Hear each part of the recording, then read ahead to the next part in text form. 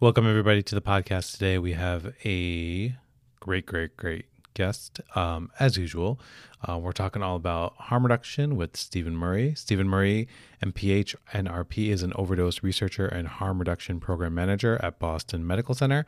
He recently retired as a lieutenant at a large regional ambulance service in Western Massachusetts and had served as a first responder since 2013, working both as a firefighter and paramedic.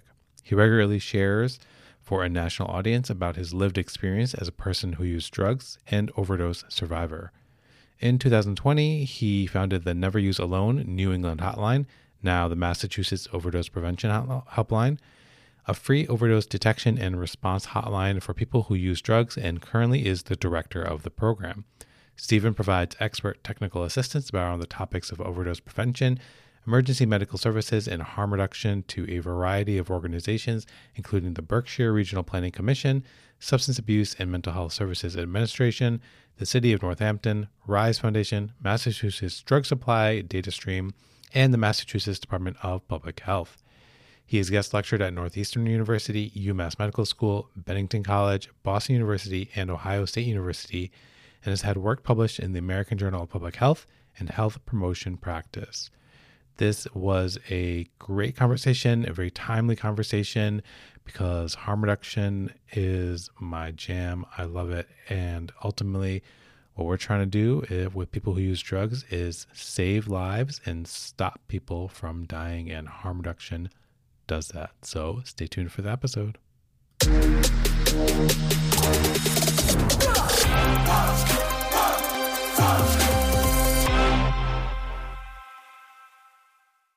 All right, everybody, welcome to the show. We have another wonderful, great guest, a great guy on the show. I'm waiting for the day to have a terrible guest, but we have just great guests so far. So this is Stephen Murray. He is somebody that I'll let him introduce himself and background and all that stuff, and then we'll jump on in. Sure. Yeah. Thanks for having me. It's always an honor to follow way cooler people than I am. No. But yeah, my name's Stephen Murray, and I'm a overdose researcher at Boston Medical Center. That's sort of my primary job. But I am myself an overdose survivor and person in long-term recovery. I was a paramedic and a first responder for almost 10 years here in Massachusetts. And I just have like a pretty wide lens as to like what's going on in the world of people who are using drugs and harm reduction, both here in Mass, but also sort of like nationally. Yeah, I think that was one of the main reasons I wanted to, we connected a bit on Twitter and socials because of that, because, again, I do a lot of work in the substance field and, again, the rise of opioids and et cetera. And it's an interesting experience because when you're working from my end, right, on this end of it, you get the people who are like, well, you don't know what it's like, right? People on the other end, people who are using, and then that life that comes along with it. And it's interesting, always really important to hear that, right? To hear that side of it and to kind of have that experience as well. So I was like, let's bring you on and talk about all that stuff. All right. So first question, I was throw off like a random question in there. How many kids is too many kids? You're asking the right person. I know. Yeah, so I have 5. Yeah. 5's a lot. I kind of have like a little bit of interesting kid accumulation background. So yeah. 2 are biologically mine. 2 I've adopted, and one we had custody of for the last 7 years. And so it's kind of a blend, but I went from like 0 to 4 kids in like a year and a half. Oh my goodness. When I first started dating, well, before I even started dating my wife, I knew her for a while, and I knew she had 2 daughters, and so I was sort of expecting, all right, I'm dating someone who has kids. So the first time I ever stayed over, I like got up the next morning and I like went to the bathroom and I walked back and there's this like 12-year-old boy standing in the kitchen, and I'm like, "Who the hell are you?" And he's like, "Who the hell are you?" And it turns out that my wife had just taken him in. He was her former stepbrother. Kind of but Yeah. he's in nursing school now. We're really proud of him. He's doing great. Awesome. So and then we end up having our son about year and a half after that. So quickly Yeah. went from 0 to 4 kids, and then we added the fifth one 2 years ago. But we're done now. So Yeah. yeah, no more kids. Okay. Yeah, Yeah, I'm speaking as someone who recently became number fourth one, and I'm just like, oh my god, what the hell are we doing here? How how many yeah, kids is too many kids? yeah. It's a lot. It's a lot. It becomes a bit of a mess, but It's interesting. I feel like when you go from the first kid to the second kid, it's like exponential growth. yeah, But then it sort of becomes more marginal after that because like you're already cooking for a lot of people. I think the most frustrating part about having 5 kids is that the process of getting in and out of a car oh my goodness, is a lot. Like when we stop, yeah, like my parents live like 3 hours away, so like when we go visit them, we have to stop at least once, and yep, like we can't do a 5 minute bathroom break. Like it's gonna no, be a full half hour just to get yeah, people out of the car, into the bathroom, back into the car, and the various types of car seats needed. oh So man, yeah, it's a lot, but I that's love it. It's so much that's fun. yeah, as someone who's being tasked with like dropping the kids off in the morning and stuff like that, it's like it's never like, oh, I wake up and we get into the car. It's a whole process of like, oh my god, did you forget your lunchbox? Did you forget your backpack? Did you like go to the bathroom? And it's like 10 minutes just to get into the car. I'm just like, oh Yeah. my god, this is just gonna get Well, worse. But I'm glad that you're also experiencing it. So I can tell you that I have now been permanently altered. So I will yeah, not be having any more children. I had about a month after our daughter was born, I had my vasectomy, and yeah. highly recommend it. It wasn't so bad. Okay, So I'm gonna have to start to look into that. I think soon yeah, enough. But yeah, yeah, we're trying to keep it at the 4. We're trying to keep it at 3, but then things happen. So yeah. Things happen. Yeah. As I always all say, right. you were just practicing. So We're we're getting it ready. We're always practicing and stuff happens. So, yeah. all right, cool. Well, the first thing I was gonna say, well, I mean, the reason we had you on here is we wanted to talk about harm reduction as a whole, right? And along with this, Oh, oh, hold on. My daughter, speaking of we kids, got. my daughter has just barged into my office. Do you want to say hello as long as you're here? I guess she didn't get the memo. She didn't see the reporting on sign on the door. We always like to have the special guest. Hi, This is hey, Mars. beautiful. Hey, beautiful. Say Hi, hello. She hi. How can't are hear you, you? but Oh, okay. all right.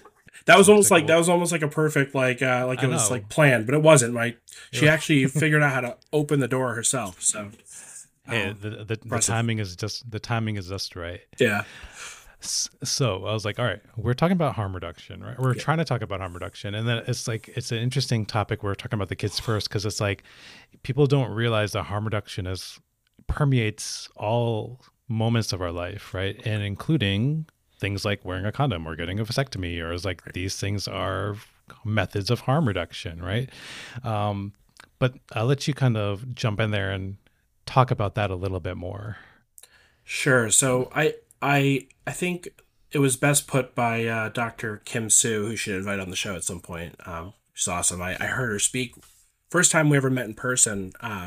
I heard her talk about this sort of idea, the difference between harm reduction big H big R or harm Hmm. reduction small h small r. And so, starting with harm reduction small h small r, that's sort of like the interventions, the medical interventions. So, using a new needle every time you inject, or Yeah. like providing pipes. But harm reduction, big H, big R, to me is more about looking at like why do we have these harms, and like what is the sort of like what's the like what's the sort of like more meta reason for this, and for most of us, we point to prohibition as the drug prohibition as sort of this major cause. And so I don't like to think of harm reduction in terms of like the harms that drugs cause, rather like the harms that prohibition has caused. Like because drugs are illegal and criminalized, immense harm is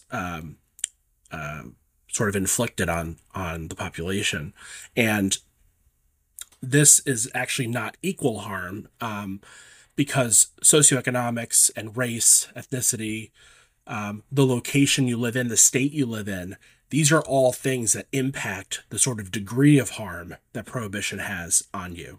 So if you live in a state where possession is like heavily criminalized, like so what I was using, I lived in Florida, Hmm. possession of one pill that was a scheduled substance that wasn't prescribed to you was a felony in Yeah. 2010 when I was using. And so the sort of my very existence at that time was a felony. Like every moment of my life, I was committing a felony, right? So, Yeah. but here I am today. Why? Well, because I'm white. I come Mm. from an affluent family. At the time that I was using, I was enrolled in a top university. And so the times where I interacted with the criminal justice system, I had sort of a unique set of advantages that I don't think would have been afforded to somebody who the only difference would have been that their skin may have been a different color, or like the registration on their car could have been expired, and like mine was always kept up to date because my parents took care of it. Like even I was Yeah. using, my parents were taking care of my car. So like there's all these advantages that I had, right? So harm reduction to me is about thinking about the sort of wide systemic harms of the war on drugs and how it's been inflicted on society, on black and brown communities for the last 50 years. And then today, how it's still sort of like has caused unequal harm, and then creating interventions that seek to lessen some of those harms, but also at the same time advocating for an end to like the main driver of harm, which would be the law itself. Yeah. And it's one of those things like, I mean, you said the last 50 years, but it's like when we really look at the history, it's been like much, much longer than that. It's been there since like the beginning of, I mean, society as a whole, right? So even if we look at just like American history, we go back to like the Chinese who were kind of brought over for building like the railroads out west, right? And like the opium and everything that came along with that. And then prohibition, capital P prohibition with alcohol, and like what happened from that, and Al Capone and et cetera, the mobsters, like it never worked out good, right? And it was never a good idea to kind of like have these laws and stuff. It was never a good outcome. Nothing good came from it, right? Right. Yeah, no, it goes back further. I sort of like Yeah. categorize this phase of Yeah. prohibition as being like sort of um like it's almost like we still see like generational impact of Hmm. things that happened like 50 years ago Yeah. directly into this. Like so people whose parents were impacted by this, like people whose grandparents, people who are still may still be alive, even from the sort of beginning of this phase of the drug war. But I think you're right, like the historical context is much wider. Yeah. And definitely like, I mean, like we see the disruptions in society and cultures and families, and then the ripple effects that occur from that. And then, yeah, the communities are destroyed from all of this stuff. So, okay. Talk about, I mean, like one of the things, again, like I wanted to bring you on because of your own lived experience. And if you want to describe some of that a little bit, and again, some of the aspects of that aspect. Yeah. Sure. So I grew up overseas. So I lived in Europe for most of my childhood. I moved over when I was in third grade, and alcohol use was much more like sort of socially acceptable among young people, and so like even from a young age, when I lived in Austria, like you could be served wine with dinner as a young teenager, Right. and so as we lived in Hungary for my entire time that I was in high school, my sort of like relationship with alcohol quickly like got out of hand, and so like I recognized that and I started like pulled back, and then I went to college, and it was like a whole new world of like I had never even smelled weed before I moved back to Mm, the US, okay. because it just wasn't a thing there, right? And so Yeah. started to like use drugs with the group of friends that I settled into. We would sit around and smoke cigarettes outside of the dorm. It was like the thing, right? And drug use was really pervasive in that group. But like weed, acid, shrooms, ecstasy, like those sorts of like cocaine, like those sorts of drugs were like definitely around. And um, we suffered a really big loss to our group. Our freshman year, one of our good friends, Kelly, fell from a Mm. balcony while she was Oh trying to wow. light a cigarette, and the her death like really impacted me and many others, and losing somebody like who's like has their whole life ahead of them, and like I hadn't really ever lost anyone like that close to me who was young. Yeah. And so I think the way that my parents were still living overseas, so I was back in the United States. I was in Miami. I felt very like distant from them. My sister was in college in Boston. So very like sort of isolated from everybody. We were already using drugs, and our dealer at the time, he used to come with like a fishing tackle box, and it was like everything. Yeah. He was very cool guy, and whenever he's like, oh, you should try these, like you're really depressed, like these will make you feel better. And so that was how I got introduced to opiates. And like I just remember that 2 weeks into it, like having used them multiple times a day, and I started off like sort of orally taking like opiate pills, which then progressed to like crushing and snorting. I liked how it made me feel nothing, and like nothing was better than being depressed. And like I had struggled with depression for high school, and it had been kind of an on and off thing for me. Yeah. And so yeah, that's how I sort of like progressed into that world. Sorry, normally my phone's on silent, but I'll tell you about the hotline later and why it's not on silent anymore, because that wasn't the hotline. Okay. So the thing about opiates was that it like the apathy sort of transferred into the rest of my life. So it wasn't just like my emotional apathy, but it was like apathy towards school and work and things. And I was like, well, I gotta like get this under control. Yeah. So I started, I had used Adderall before. And so I started using Adderall again. And that eventually progressed to meth, because we would run out of Adderall and then meth was what was available. And so I would kind of go back and forth between those.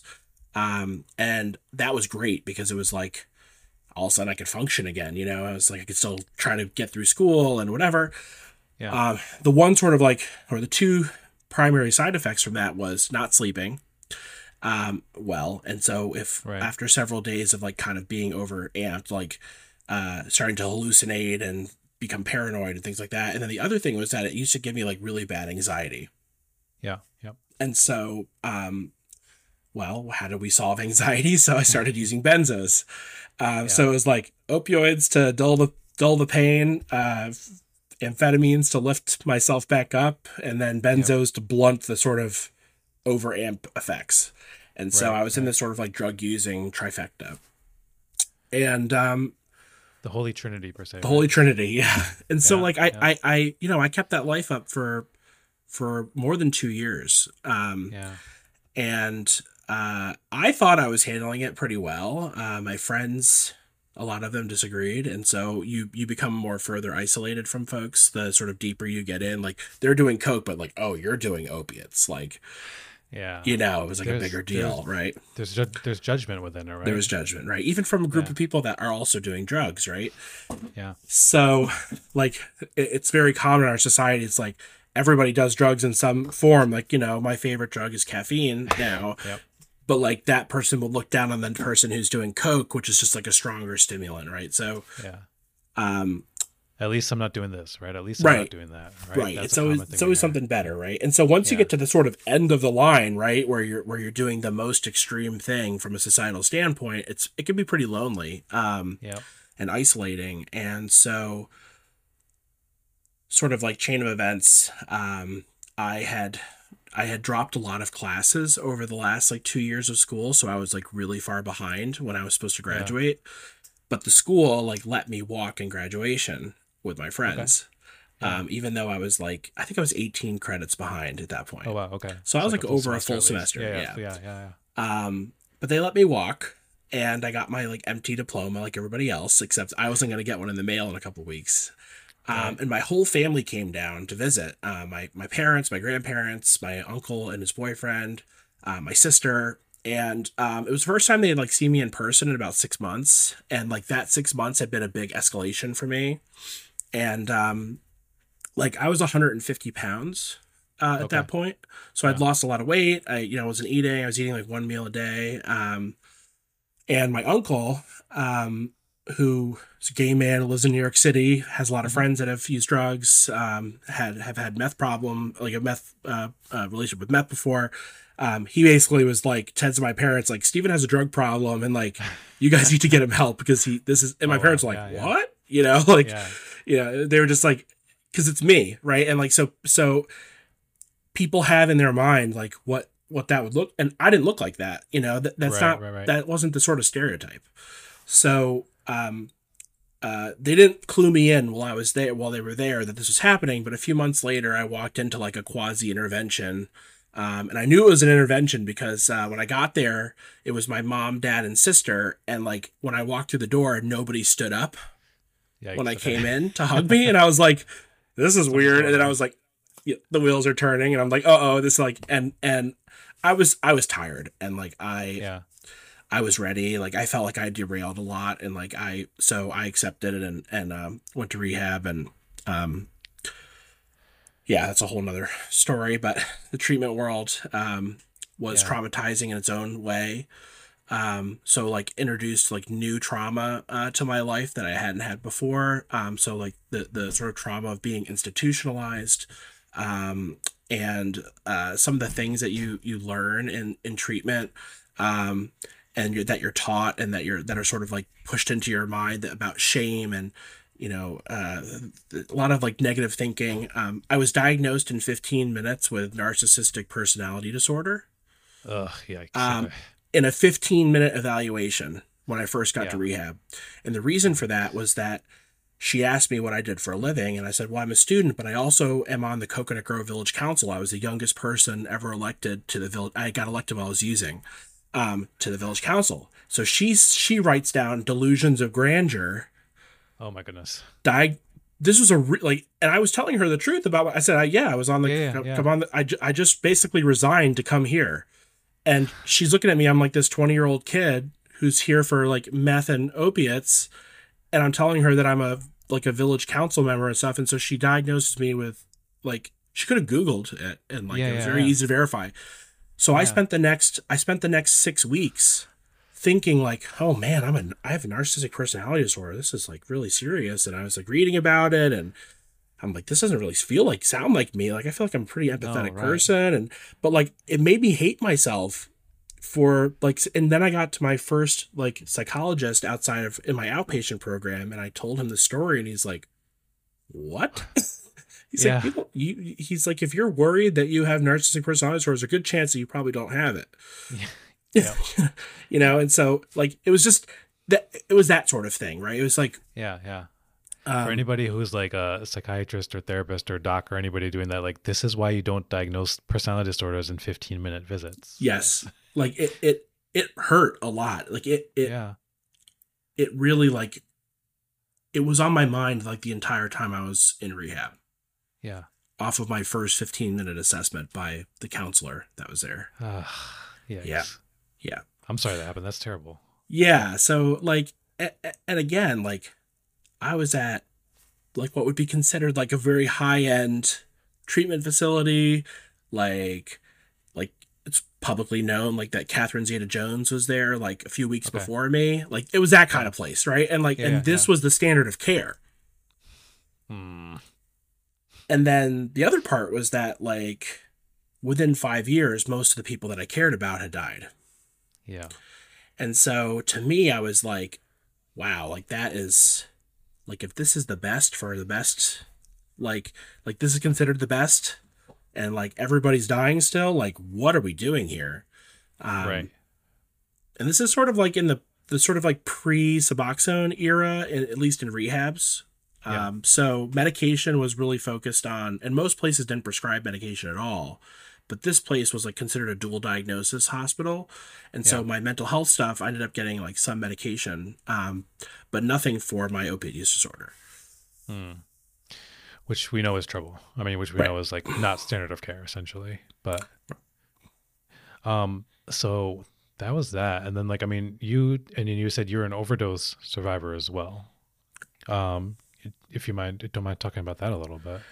Yeah. So, I was never given naloxone, Mhm. but I I've reflected on a couple of incidents that occurred where, like knowing what I know now as a paramedic and like thinking about sort of how I presented, um, I had two times that I can think back to where I woke up on the floor and I had a really bad headache.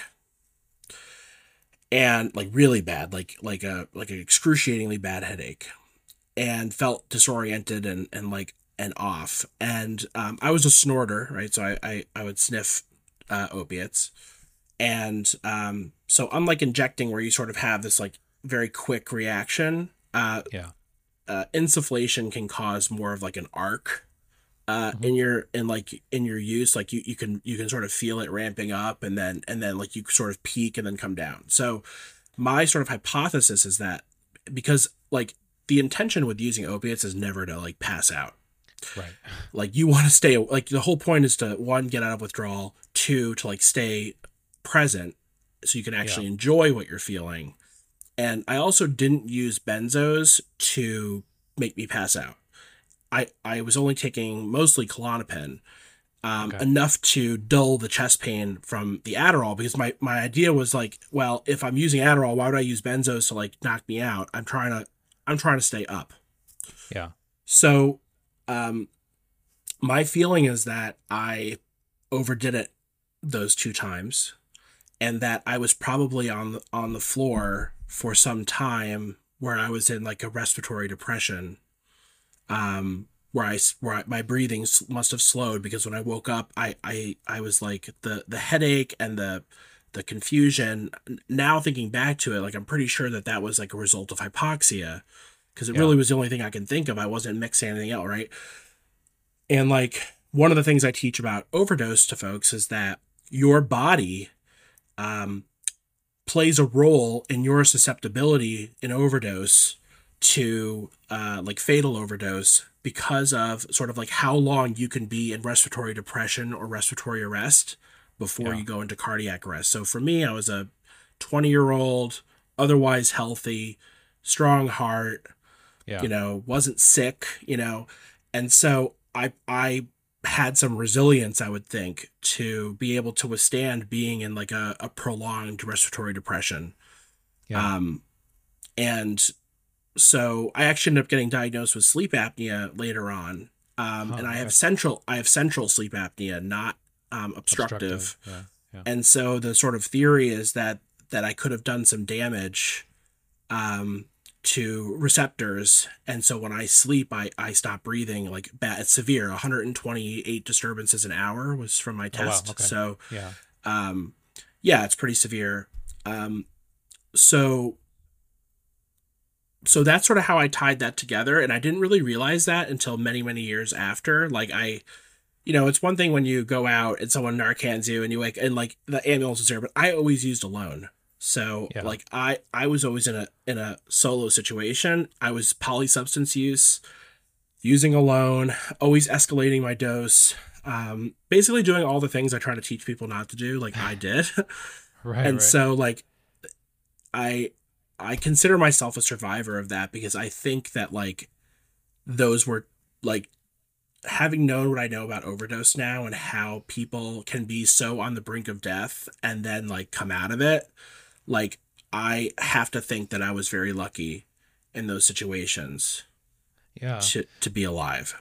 Yeah. Um, Because I think like when we hear this is like nobody starts to use and then with the idea like, oh, I'm planning to overdose, right? right. Nobody's trying to do that. I know, I mean, some people are, but that's a whole different story. But in these situations, like there's a lot of times where people are like, oh my god, I overdosed and I didn't even realize it. And then like you're saying, like the using alone is where the trouble really comes, right? And we saw this a lot in the last couple of years during COVID, when everybody was forced to isolate a lot more, right? And you don't have that help, that don't have that person who can reach out to help out any which way that's possible, right? Exactly. Well, Yeah. that's why we started the hotline, the Yeah. Never Use Alone hotline. And so a lot of that comes from my involvement in that comes from both my personal sort of experience with always using alone, sort of the opposite of the idea of like never use alone. I was always use alone. Yeah. And then also this idea of like as a paramedic, so many of the overdoses, the fatal overdoses that I responded to, people were close by. Like when that happened, Mm. like it would be a 22-year-old that was home from detox, overdosed in in the bathroom, and mom is three doors down in the living room watching TV, doesn't know he's using, goes to go to the bathroom herself and finds her son dead in the bathroom, right? And so Right. to me, it was like it's so tragic that like that's how so many people die. And so with the idea of the hotline, so Never Use Alone is like the national hotline for people who use drugs. They can Yeah. call, an operator will activate EMS for them if they become unresponsive. I run the Massachusetts line, which is called the Massachusetts Overdose Prevention Helpline. Very similar service. We're just more focused in providing services in Massachusetts. I am an operator on Hmm. this line, and I took a call this morning at 6 o'clock this morning. Like, Yeah. so that person, had we not been there for them, would have used alone. They didn't overdose this time, but this person has overdosed in the past on the hotline, and they've been saved Yeah. twice by it. Um, Which so is, like, yeah. which is amazing, right? So like Yes. Yes. like, Yes. yeah. Anyway, it's just like a pretty, it's heavily underutilized. Yeah. We could be taking a lot more calls, but it takes a special kind of like confidence to like pick up the phone and call the hotline and like trust that you're not gonna like get a police sting or like there's all these like fears around it. But like we have like between us and the National Never Use Alone line, we've had over 100 overdoses. Yeah. Um, And those are so 100 lives, potentially saved, right? yeah, From that. yeah, Talk about that. I mean, like you touched on it a little bit. Is so we're seeing this kind of shift, I would say, with people saying, okay, we're not going to criminalize, right? We're not going to throw you in jail, right? We're going to do this because we don't want you to die. And whenever I talk about harm reduction, I think that's the goal, is like we're just not wanting people to die, right? We're doing everything so that people don't die.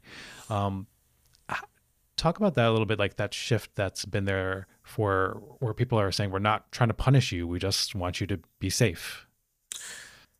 yeah. So it's interesting. So there's like pros to that. There's also some like sort of things to be mindful of. I like to start by saying like not all substance use is disordered, Yeah. which is a really important distinction. So like Hmm. everybody who calls our hotline does not have a substance use disorder. Right. People use substances occasionally. Actually, the person that called this morning uses like once a day, which is really rare Yeah. for someone who's injecting fentanyl, right? To use only one Yeah. time a day is like incredibly, we would think is incredibly rare, but that's how this person lives their life, right? And so, and often stops for weeks at a time, right? Yeah. So Yep. that person's at very high risk of overdose because they have no tolerance ever, but they don't actually have a substance use disorder, Right. right? So, like, Yep. because they're infrequently, so we have people call the hotline who like recreationally use cocaine Hmm. because they're afraid that there could be fentanyl in their cocaine, Yeah. which we know happens. It's really important to kind of make that distinction for people, right? Because there's so much BS that's out in the world where it's like, I think we're both kind of seeing that there was like some interaction with Ryan Marino, Dr. Ryan Marino, like the other day about like somebody being like, well, if somebody's using heroin, like they're obviously infringing on the rights of children and destroying their family because they're using heroin. I was like, no, not necessarily, right? Like people can use heroin, people can use fentanyl, people can use cocaine totally recreationally and not having it be a problem. Like that's the aspect. And like when people throw around the term addict, right, I hate the word addict. I Me don't too. like the word addict, because it's addiction is not necessarily just using a substance, it's the behaviors and everything that goes along with it, right? Like are you are you maintaining the use despite negative outcomes? Are you kind of like uprooting your life so that you can support this use? Like that's where the addiction addiction word comes from, versus like, oh, I use heroin every once in a while without any problems and nobody gets hurt and I do fine and I you know go on with my life, and that's not a use disorder. Right. Well, and I think that like what we're gonna see, to answer your original question, is that there's like this shift from like criminalization of substance use Hmm. to the medicalization of it. And so, which it's better, because I don't want people to be in jail. Right. But it also kind of like, if the opposite of arrest is treatment, like that's like a sort of false, like, right? Not everybody needs treatment. Right. Right. Nobody needs to be arrested, but not Right. everybody needs treatment who isn't arrested who's using drugs, right? And so Yeah. if law enforcement, as they sort of like shift their like their perspective from like we're going to arrest everybody to we're going to treat everybody, like if you're coercing people into treatment instead of arresting them, like Yeah. coerced treatment is also traumatizing, Correct. Yep. you know, It's the same and thing, can right? make people less safe. Yeah. Talk about that part because I think I know we both know like the dangers, and you kind of alluded to it a bit that like the people who are highest risk for overdose are the people who are kind of in treatment or coming back from treatment facilities. Talk about that a little bit about why that is. Yeah, so tolerance is really important. It Hmm. always has been. It's been important going way back, that like when you have tolerance, that is a protective, sort of protective to fluctuations in the potency of your supply. Yeah. In the sort of like heroin era with fentanyl, that fluctuation could potentially, you could sort of get through that fluctuation depending on your like daily use. Um, with fentanyl, we have such varying degrees of potency, and that potency variation is from bag to bag. So to bring you back to like 2015, for example, Yeah. when heroin was still the dominant sort of like opioid on the market, if you bought a bundle from somebody, so like 10 bags, and you used bag one, and bag one was like, you're like, okay, this seems fine, like there was a good chance you could use that entire bundle without like risk of overdose from like individual bags. And Yep. so like the same went for like in Western Mass, we have stamps on our bags, like the right now there's the Disney stamp or the Rolls Royce stamp or whatever. So you knew that like you were kind of getting the same thing, like because the variation would be minute. With fentanyl, the problem is that because it's so, and Ryan talked about this in your podcast, because it's so Yeah. difficult to dose, um, you can have varying sort of like concentrations between bags and within bags.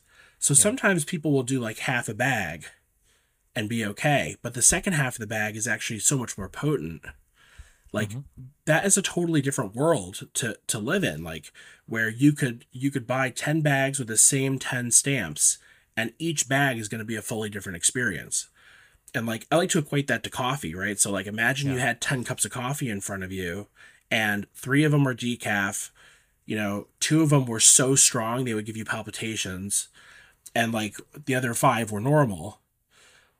Like, and all of a sudden you drink the 2 that are going to give you palpitations, and now it's like you're having a heart attack, like, right? like Yep. like Yeah. that would be a pretty scary situation. Like I know when I drink one of these coffee drinks, it literally says on here there's Yep. 175 milligrams of natural caffeine, uh of espresso. Yeah. And like I know like that I can handle 175 milligrams. I can handle 3 of these in a day, and like I could do that without some of the negative side effects of overuse of caffeine. So like sweaty, like nausea. I get nauseous when I have too much caffeine, Yeah.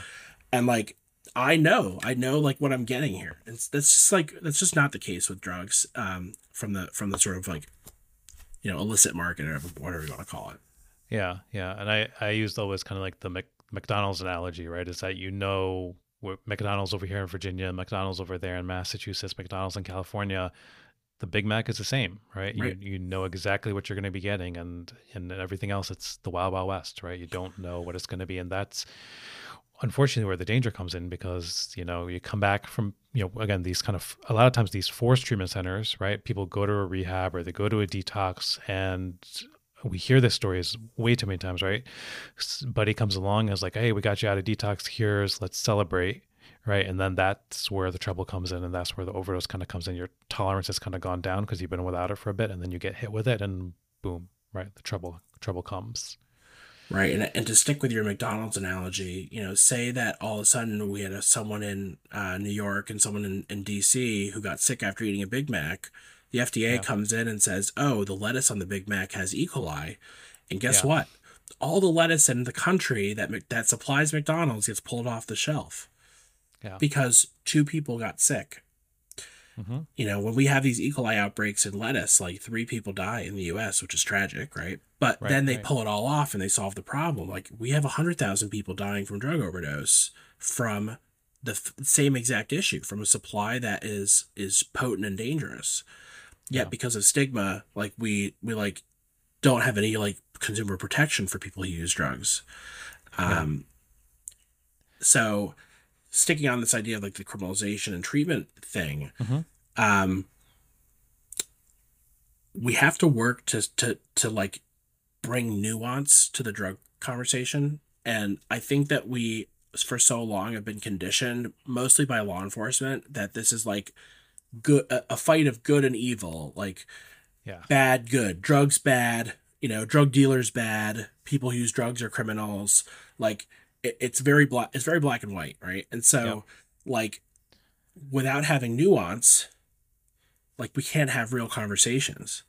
Like Yeah. we can't say like, okay, well, heroin is this and like this is like what you can do to be more safe while using it, because we're so caught up. Like even my kids, my high schoolers, like the education they get still on drugs is the same education that I got 20 years Yeah. ago. Yeah. That same education that led me to not know that using alone could have been a It's fatal danger, right? mistake, right? Yeah. Yeah. So Yeah. yeah. And I think you were kind of saying it too, like when black and white too, like, I mean, we can use that as, just racially as well Right. too, right? Again, that's a whole other discussion that comes along with it. And it's interesting too, like along with that, that's where we hear a lot of this kind of feedback, pushback with like the whole opioid crisis per se, is that like, well, now that it's like white people in the suburb that are dying from this, right? White housewives in the suburbs that are dying from this. Now it's become an issue versus, you know, cocaine, crack, etc. Anything before then it wasn't necessarily a problem. Heroin, right? Especially too, because heroin was primarily a lot of times like a inner city black brown kind of thing, right? So whole other topic discussion, but Yeah. that Yeah. that's there. Talk about so Narcan. I know. Let's talk about Narcan. I know you had a fun little story, a fun little fight to kind of get your license plate. Talk about that a little bit, and then kind of pull that into like Narcan, its importance. Yeah, so I had a little brief battle with the DMV about a Yeah. custom vanity plate that said Narcan on it. And I got the idea to do it actually because I saw like a Boston Globe story about the different vanity plates that had been approved in the previous year. And I saw that they approved Botox and Windex. And I was Okay. like, those are brand names. I was like, that's Yeah. interesting. And like Botox, like it's a medication, and it was, I was like, Yeah. well, why can't I get Narcan? So I applied for it. And then I got a letter in the mail saying that it had been rejected.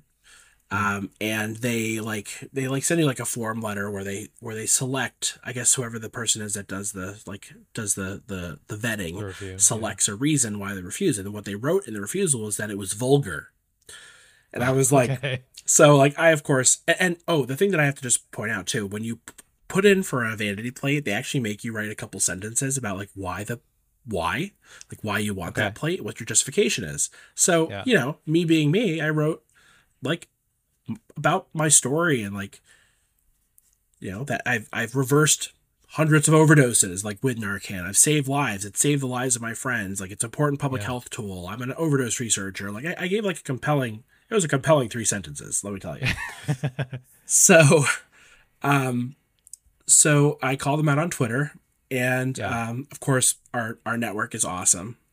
Yeah. And so they amplified it, and a few days they actually responded to the tweet, their Twitter, the RMV's Nice. Twitter, Okay. and they were like, "We're looking into this, and we'll get back to you soon." I was like, "Okay, sure." So I was like not sure what was going to come from it. So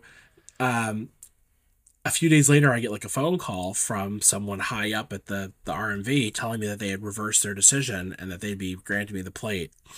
And so I posted that, which then got the attention of the media, and so it turned into a whole story. And Boston Globe Yeah. picked it up, and yeah. So Narcan is like really important in this whole Yep. Narcan and naloxone is really important in this whole equation. I think it's gotten more important because of fentanyl, and like there's a few reasons for that. So number one is that because fentanyl is more potent, people are more likely to overdose from it, and so like it's great that bystanders can reverse overdoses. So if you asked me in 2015, like who were the primary responders to overdose, I would have told you that it was EMS and police and fire. Yeah. Today, we are not the first responders anymore. The primary responders to overdose are people who use drugs, Yeah. using together, reviving each other when needed, etc. And we're not involved in a lot of it as EMS Mm-hmm. providers, right? So it's important to get into people's hands. The uh, other reason is that I feel that because fentanyl causes overdose and it happens so quickly, that time is of the essence, and Yeah. so like not being able to like sort of reverse that in the moment, like you're starting a timer as to like how long it's going to take us to get there. And what I can tell you is uh, as a paramedic, I always felt like we were getting there really fast because we hear the tones, we rush to the ambulance, we put the lights on, and like we drive quickly to the scene, right? It feels like it's happening really fast because our adrenaline's up. Yeah. When you are the person that's there with somebody who's overdosing, or you're on the phone, like for me as a hotline operator, me Yeah. sitting there on the phone with somebody who's not breathing while I'm waiting, it feels like an eternity. Oh yeah. And like so I like the option of that. People who could see or be near an overdose, it's nice for them to be able to do something, right? Yeah. Yeah. Rescue breathing is like really important. I want to make sure that like that's not like de-emphasized, because Narcan reverses the sort of mechanical issue of ventilation. So the fact that people are not mechanically breathing in and out, but it takes time, right? And so for the time that it takes to work, they're still not breathing, and so you Yep. need to breathe for them.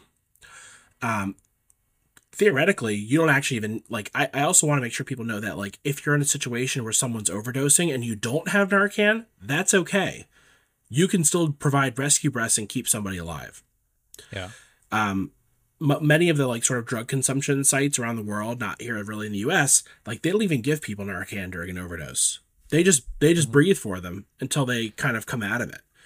So like Narcan's great. It's a tool to quickly sort of like reverse the impact and get somebody breathing on their own again. But Yeah. as a bystander, you have a mouth and lungs. If you feel weird putting your mouth on somebody, use your shirt. Yeah. If you Yeah. don't And I have think another it's adjunct. yeah. I was just saying it's important for people to like understand that like it's not the medicine, not the opioid that's killing the people, right? It's not Right. that. It is the respiratory depression. It is the stopping of the breathing, right? Right. That's what happens in an overdose. That's how people die from that, is they stop breathing. So if you're able to, like you're saying, provide those breaths in there, like that will keep them alive. And that's the main thing. So it's not, no matter how much there, like the opioid is not going to like kill them per se. Right. I think people like when we think about antidotes, Hmm. for like and like there's a whole lot of different types of antidotes for a whole lot of different types of things, right? People think of antidotes as being like neutralizing agents that like Yeah. go in and they neutralize whatever it is that's causing the effect. That's actually not what Narcan is. No. Narcan doesn't attack fentanyl. Like, it literally unseats it from receptors and then sits on the receptors for a amount of time in order to sort of Yeah. reverse the effects, right? So Yeah. I don't want people to think like that Narcan is 100% necessary in an overdose to save somebody, because Hmm. really what they need is someone to breathe for them until they can breathe Yeah. on their own again, whether it's because Narcan's helped them to breathe on their own again or because the drug is worn off. Yeah. We're lucky with fentanyl. Like fentanyl is very short acting, and so I was finding like towards the end of my EMS, like active EMS career, I was giving less and less Narcan and just focusing on bagging people, Yeah. and they would wake up a lot less sick and a lot happier. Yeah. So like Narcan is super super important. It's a super important intervention to like give people a tool to turn things around faster. And so that, like, if you're not confident with delivering rescue breaths, that like you won't have to do it for as long. But I Hmm. don't want people to just like think that that's the only thing that you should do. Like breathing is really, really important. You can Yep. give someone Narcan and sit there and watch them for 4 minutes, and they could go into cardiac arrest in that 4 minutes if you haven't been providing rescue breaths. Just because Yeah. you gave them the Yeah. Narcan doesn't mean that that's necessarily going to reverse the hypoventilation fast enough, right? So Narcan plus It's not rescue like in the breaths. it's not like in the movies, right? It's not Pulp Right. Fiction where you give Right. them the and then all of a sudden they wake up and like they're back from the dead, right? Right. No, you gotta do the part two. Part two, yeah, which I like to call part one because Right, right. people used to think like police officers and firefighters should be on scene with me, or like, why aren't you giving them more Narcan? I'm like, just chill. I got this. Yeah, It's okay, guys. yeah. What are so if you had like a message for people, not like me, but people on the medical side of stuff, people who I like to think I kind of have an idea of what's going on, but people who are still like in the old school way of thinking, right? So the old school of like, drugs are bad and anybody who does this should be like in jail and like it's addicts and blah, blah, blah, blah, blah. What message do you want to like give them? Yeah, it's a good question. I think the beauty of harm reduction is that it like acknowledges that the person is using substances, and then it's like, well, what else can we do like to help? And like Hmm. I feel like in a medical profession, like especially like I see this a lot in like therapy, like in the sort of like therapy world, that like people like don't want to work with people who are still actively using. Like you need Yeah. to be abstinent in order to then get treatment. And like, can you think of any other condition where you have to be sort of like by definition cured already in order to then Right. receive treatment? Right. So Yeah. it's like, for example, I always use this example. I take medication for my blood pressure. Yeah. I need to work on my diet and I need to exercise to bring my, and I need to like lower my stress amount to bring my, but if my doctor said to me, like, as soon as you exercise and control your diet and you stop being so stressed and you get your blood pressure down, then we'll give you a blood pressure medication. Like Right. that makes no sense, right? Yeah. Like we can do interventions for people that we know work without them having this expectation of having stopped using. Like Hmm. the sort of treatment world and in the way that it's structured, like for me to go to rehab, for example, Yeah. in order for me to get treatment, I had to commit to stopping drugs on the day that I got there. Yeah. And if I were to use drugs somehow while I was there, which I did see somebody use, they got kicked out. Yep. And so it doesn't really make a whole lot of sense. No, it's like you're kicking somebody out for doing the thing that you want them to get help with, right? Does that make Right. sense? No. Makes Yeah. no sense. So harm reduction, like we're definitely our hands are tied in this country a lot. So like to Hmm. me, like supervised consumption sites are like a perfect example of like accepting people into the sort of world of care and services while they're doing the thing that is sort of like from the medical standpoint is the thing that like is causing some harm to them. Yeah. But like there's so much else we could be doing for people in that moment. Like if you can help somebody get a primary care provider or go to the dentist, or start doing therapy, like why should I lose my best coping skill, which is drug use, so that I can get therapy? Like, why can't I start therapy and start talking to you while I'm still using, so you can teach me how to like reduce my reliance on like, because for this is not everybody, but for me, Right. drugs were primarily a coping skill, like to Yeah. cope with depression. Yeah. And antidepressants worked very badly for me. I tried a lot of different Hmm. ones. They didn't do the job the way I needed them to, and I needed to learn better coping skills. And Yeah. so like but I was forced to learn these coping skills while I had lost my one crutch to get through it. And so my first 2 years of recovery, I was incredibly depressed. Like Yeah. sleep on the couch all day, kind of depressed. 18 hours a Hmm. day I was asleep for the first 2 years of recovery. Yeah. You know. So It. Yeah. No. that would It's be my it's message, tough. is like take people as they are, and like your job is not to sort of like dictate to them what they're doing with their life. Your job is to offer options and tools that can like make them safer, make them healthier, and help them sort of if their concern is of their like degree of substance use, then help them to find ways to reduce their reliance on that substance use. And in the Yeah. process, like stay safe, refer them to our hotline, Yeah. help them get involved with the syringe program. Like there's so much we can do for people in the moment. And harm reduction, like we can help, like treatment, the sort of treatment binary is that we can help you on day one that you're ready to stop use, that you're going to stop using. Harm reduction says like we can help you on day one that you start using. Yeah. And that whenever you decide to change your relationship with drugs, like you've had tools along the way, like you've managed to go this time without contracting HIV or hepatitis C. So it's one less thing that we have to sort of like treat then on the back end. You have been safe for overdose, so we haven't lost you to an overdose. Like Right. we have treated your wounds, so you didn't lose your arm. Like these are all things that like make people healthier and safer. It's really, to me, it's like the thing I struggle with is like, to me, it's just such a no-brainer. It's compassion, it's medical, it's what we do, like why we become medical professionals. Yeah. Yeah. To help people. Absolutely. Absolutely. Right. And it's that aspect where, and again, like I always come back to is like, we just don't want people to die. And if you're not providing that, like, then you're saying it's okay. It's okay for you to die. Like your life doesn't matter as much, or your life matters less if you're not able to meet the people where they're at. And I think just by nature, humans are kind of oppositional to an extent, right? When somebody tells us not to do something, we're going to want to do it. Versus, how do we make changes with people, or how do we get them there, is to like work with them, right? To kind of say like, well, what can we do to get to this next point, whatever it may be, right? Yeah. And that's how we ultimately affect kind of change.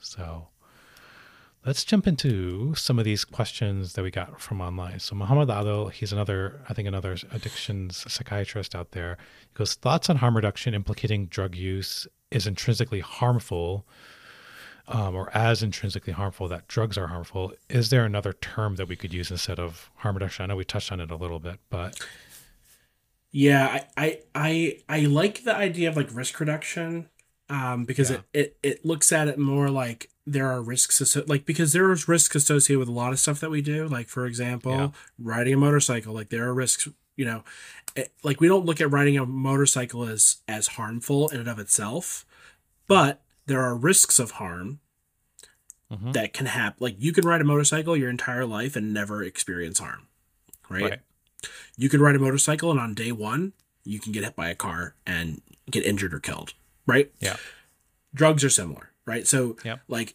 I think looking at it less is that there's this sense that drug, like, because it's really interesting too, like when you think about opioids versus like NSAIDs for pain management, right? yeah. Like NSAIDs cause a lot of harm to people's bodies, Oh yeah, right? Like Tylenol, its impact on the liver, and like the impact on kidneys and the heart of Advil, like, and hmm, we've decided that for people that's the better option, and it doesn't do a great job of managing their pain and letting them live like a normal life, and two, yeah, it actually causes like real physical harm to people, whereas opioids, okay, there's this sort of like risk of dependency or misuse, which again, a little bit gray on how we define these things, right? And then on sure, top of that, like there's potentially a risk of overdose, but with pharmaceuticals taken sort of like correctly, the risk is low.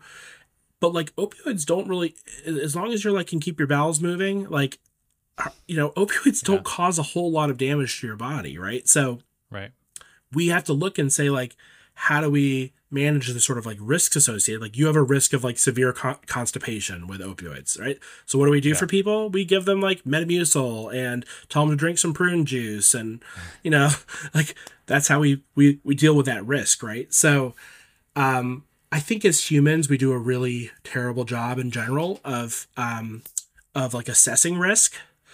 Like for example, most people are more afraid of sharks than they yeah, are of bees or mosquitoes, hmm, right? But what cause more deaths and harm, sharks or bees or mosquitoes, right? yeah, So, yep, like, uh, I'm the type of person, like I live near the ocean. I go swimming all the time. Everyone's like, "Are you afraid of sharks?" Like there's so many sharks in Cape Cod. I'm like, I'm afraid of driving to the beach.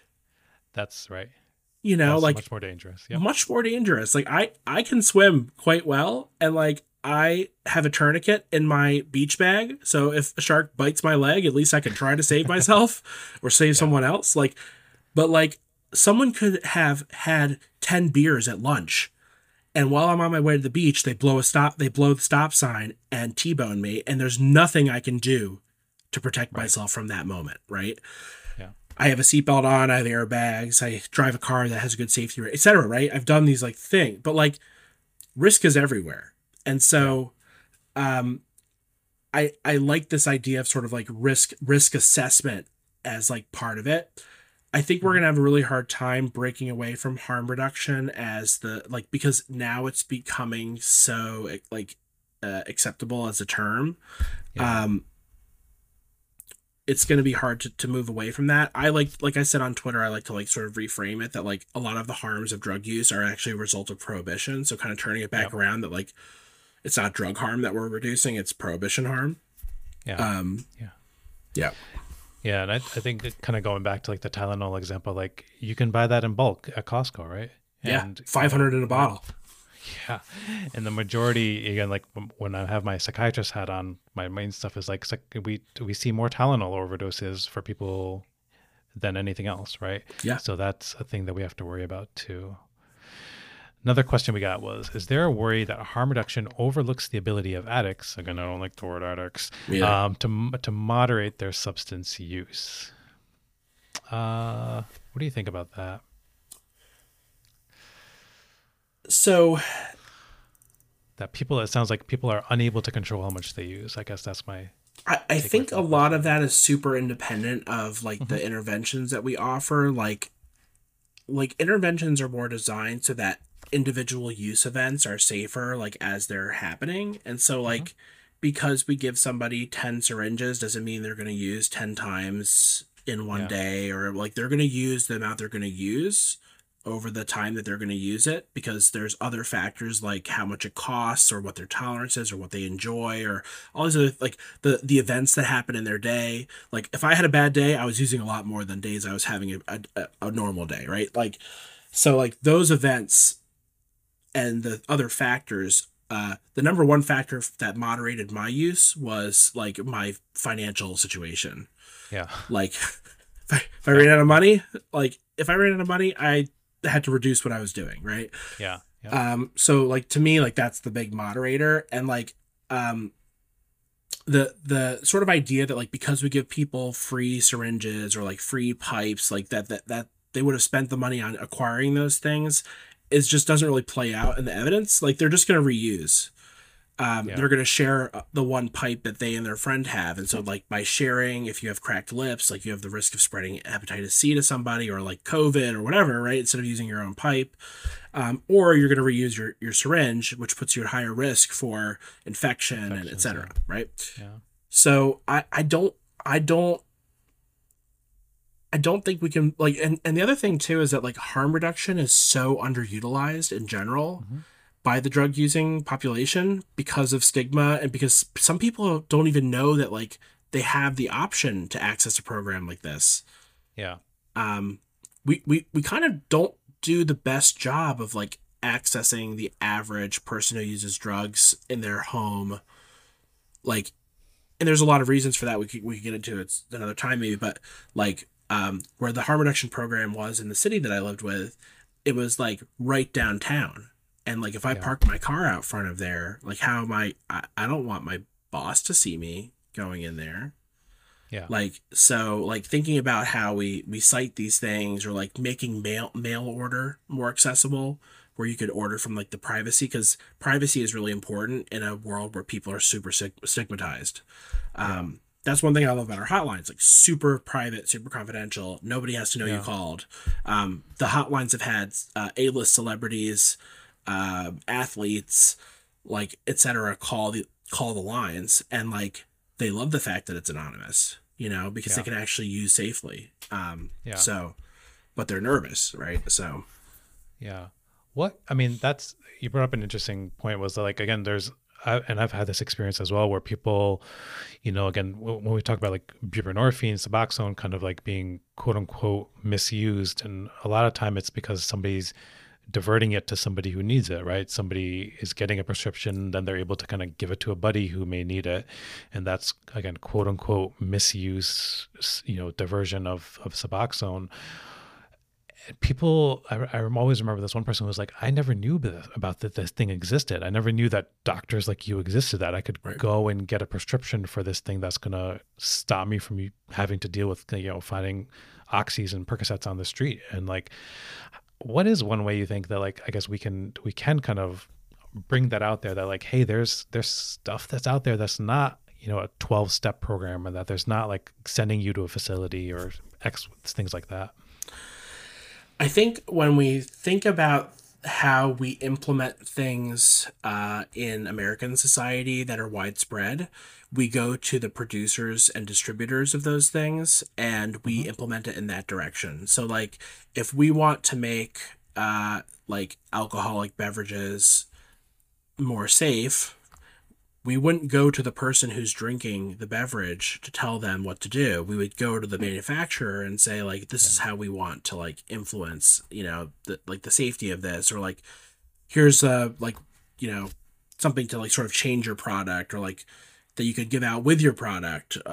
Like, oh, during Super Bowl weekend, hand out these vouchers for Uber, like Yeah. with your product, right? Instead of us just like handing them out, like have the people who are actually distributing. And so part of the problem with drugs is that in society we've criminalized and made drug dealers the sort of bad guy, right? Because when someone loses their kid to a fentanyl overdose, instinctually what do? They blame the dealer, right? Right. Like, oh, Right. this dealer like maliciously killed my child. And like, it really is not accurate at all, because the thing is, dealers don't have, especially the last level dealer has Yeah. zero choice in what the supply is. Right. These are all extrinsic like factors that are coming from way beyond them. Like, there is nothing but fentanyl to offer. Yeah. There is no heroin on the sort of like on the dealer market. Like, they can only get access to fentanyl, and that's what they're going to sell, right? So, They're the clerk at 7-Eleven, right? So, right, exactly. That's exactly yeah. that what it is. They're not the owner of the 7-Eleven. They're not the owner of Coca-Cola, who's creating the soda. Like, they are literally the clerk, right? So, and we don't, when someone has a drunk driving accident, we don't necessarily, arrest the person that sold the beer to someone who is sober, right? Yeah. So, like, it's one thing, like, it's not a great analogy, because if you serve someone in a Yeah. bar and like that, right? But Right. in the 7-Eleven analogy, if that person bought a 12 pack, went home, drank the 12 pack, and then went out and drove, like, it wouldn't be the fault of the clerk, right?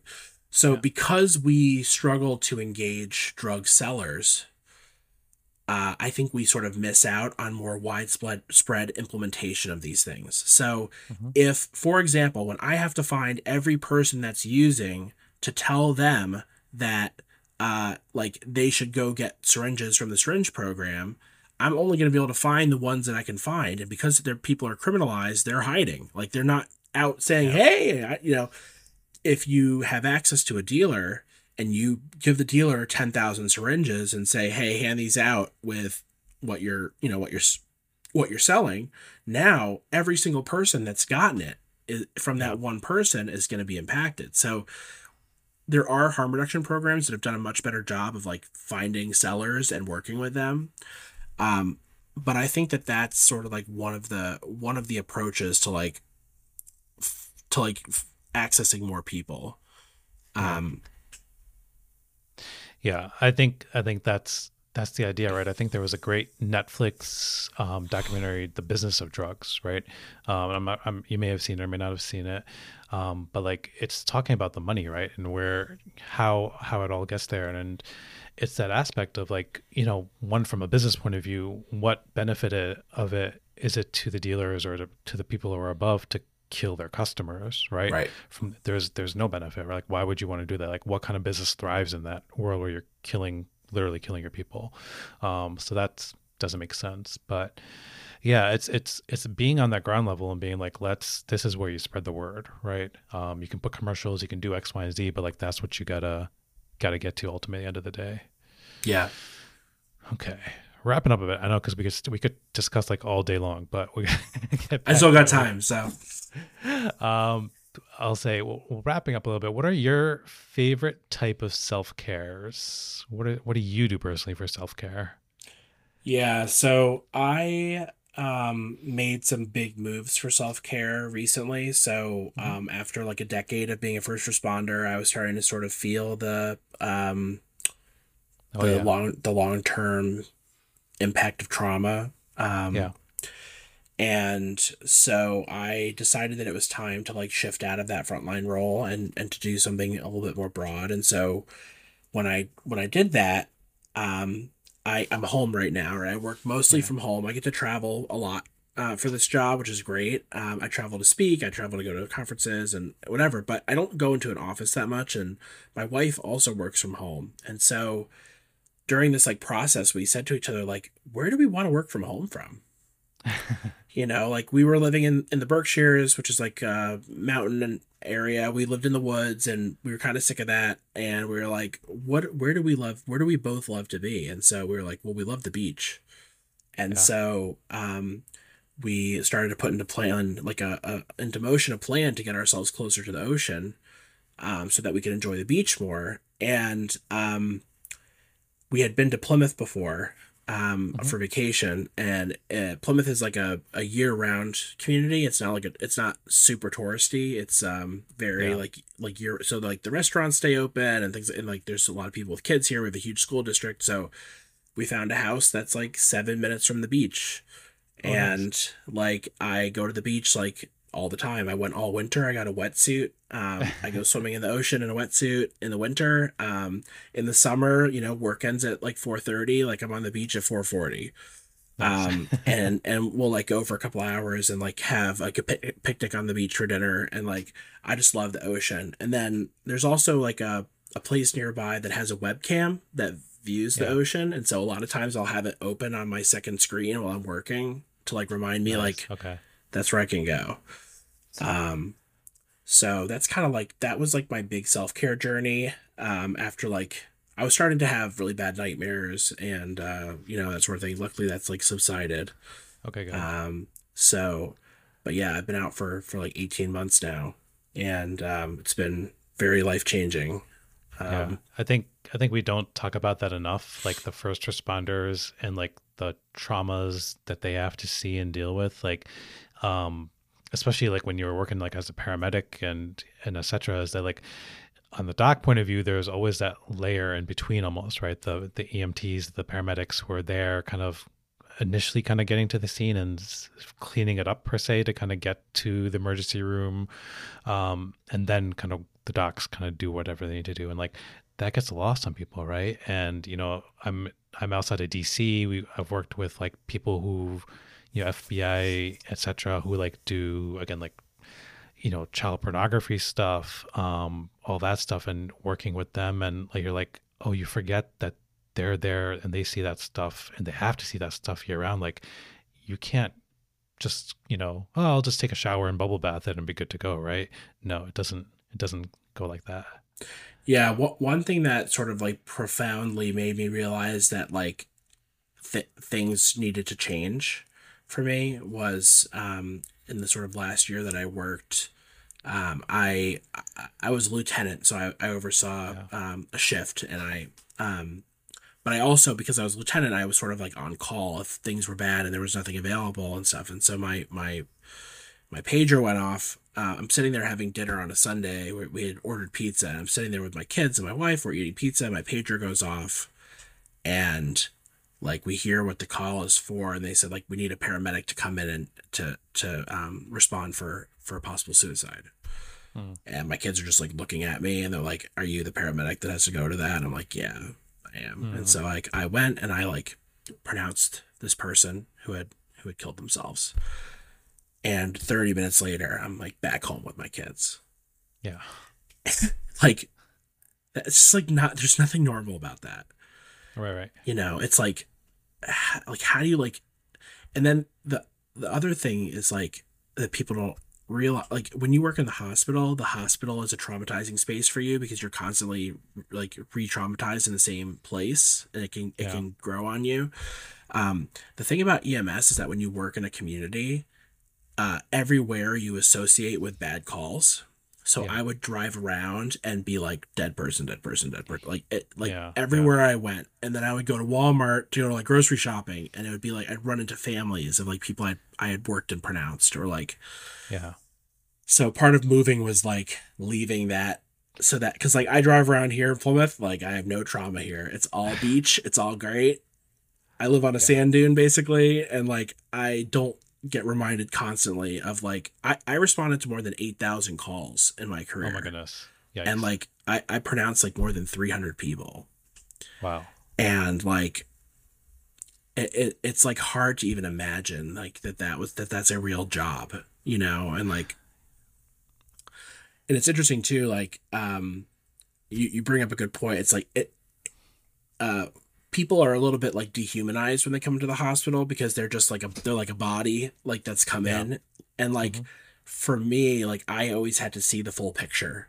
Yep. Like the first overdose I ever pronounced somebody, um the the guy was like laying in a mud room in a bed of his children's shoes, Hmm.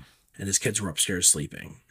Yeah. That was like 10 years ago, and like I'll never like I've forgotten others before, Yeah. like so, Yep. but that one was so impactful because it's like it wasn't just that he was like someone who had died, it was like the story was right there in front of me. Yep. Yep. And um it's it's hard to like and the thing is the patient often doesn't traumatize you, it's the family, Yeah. and how the family reacts can traumatize you. Like the easiest pronouncements were ones where nobody was home and like a neighbor found them, Yeah. because you just go and be like, okay, person's dead, like write a report and leave. Yeah. When it was like the family was there, that was when it was the worst, you know, Yeah. and being the person has to tell them like we're not gonna do anything, Yeah. or we're stopping what we're doing. Yeah. That was like my job for the last 4 years of my career. My job was to terminate CPR Mm. in the field. Yeah. So during That's COVID. yeah. Oh no. Yeah. Yeah. Yeah. The reactions part is always the hardest part, right? Again, I think you're right. Is that when somebody is unfortunately has passed, they can't react, right? That's part of it, and that's the end of the story, end of their story, right? Right. Um, but it's everybody else. Their story kind of goes on and or starts or whatever it is that's going to happen. So that's always the hardest part of it.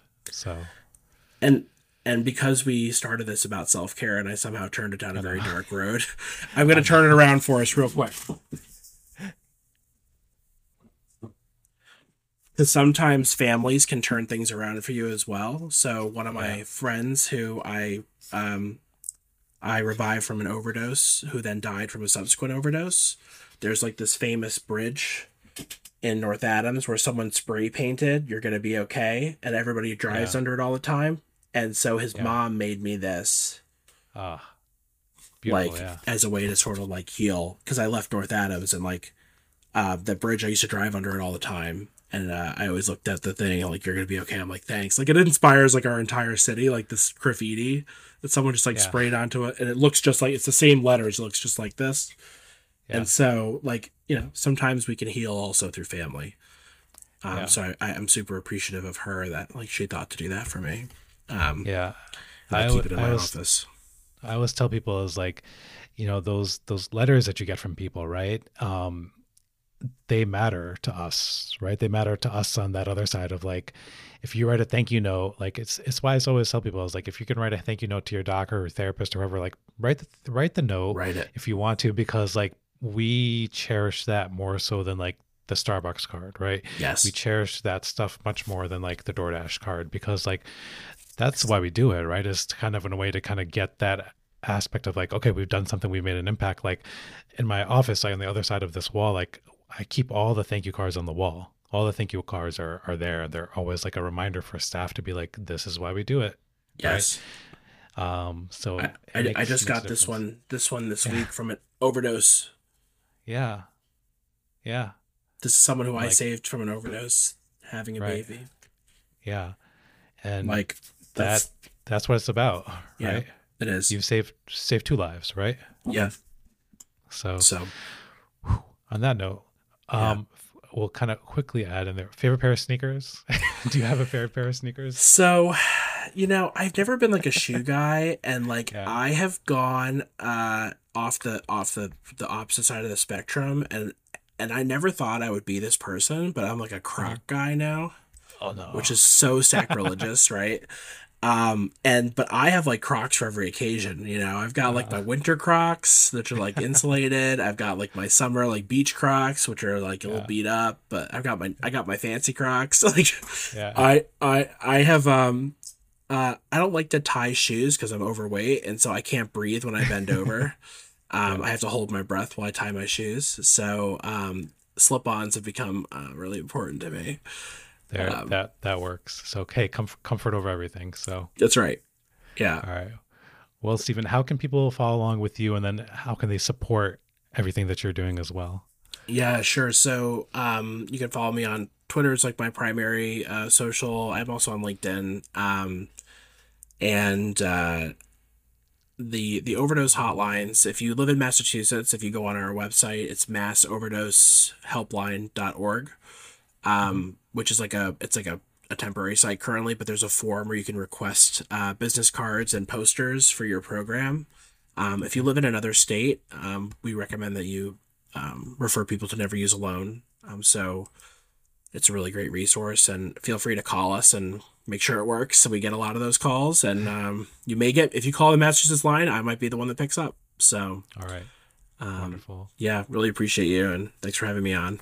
No, of course, we'll make sure we'll have those linked in here. And thank you so much for sharing your story and keep doing what you're doing. We know that you're saving lives and doing everything that you can. Thanks, man. All right.